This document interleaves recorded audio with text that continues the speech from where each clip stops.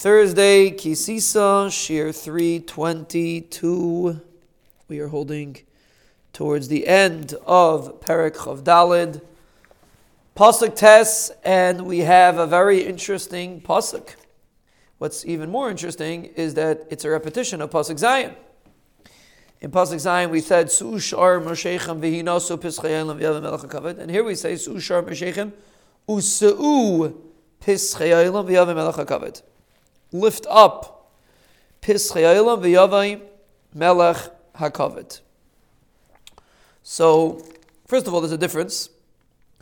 V'hinasu is like memela, and usu'u is more like lifting up. You know, not v'hinasu, not memela, with a positive action. The Mitzudis says a very interesting pshat. He says that the reason why is it repeated? He says kederech hamishayurim, the way people sing, like we're discussing currently in the Tehillim4Life Shiur.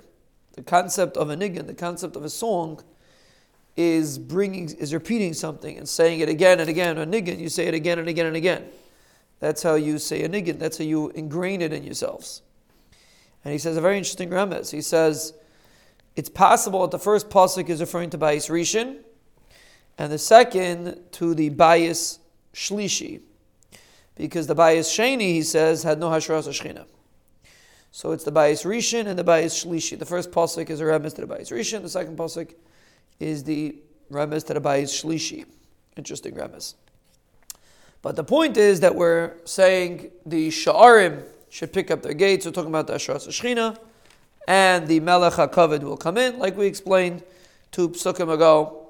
And even though it says Usu instead of Vihinasu, but it's basically a repetition to ingrain in ourselves the concept of the kavod of HaKadosh Baruch Hu, the godless of HaKadosh Baruch Hu, and how we are, so to speak, telling the gates, so to speak, that the gates should lift up and allow the Shechina inside the Beis HaMikdash.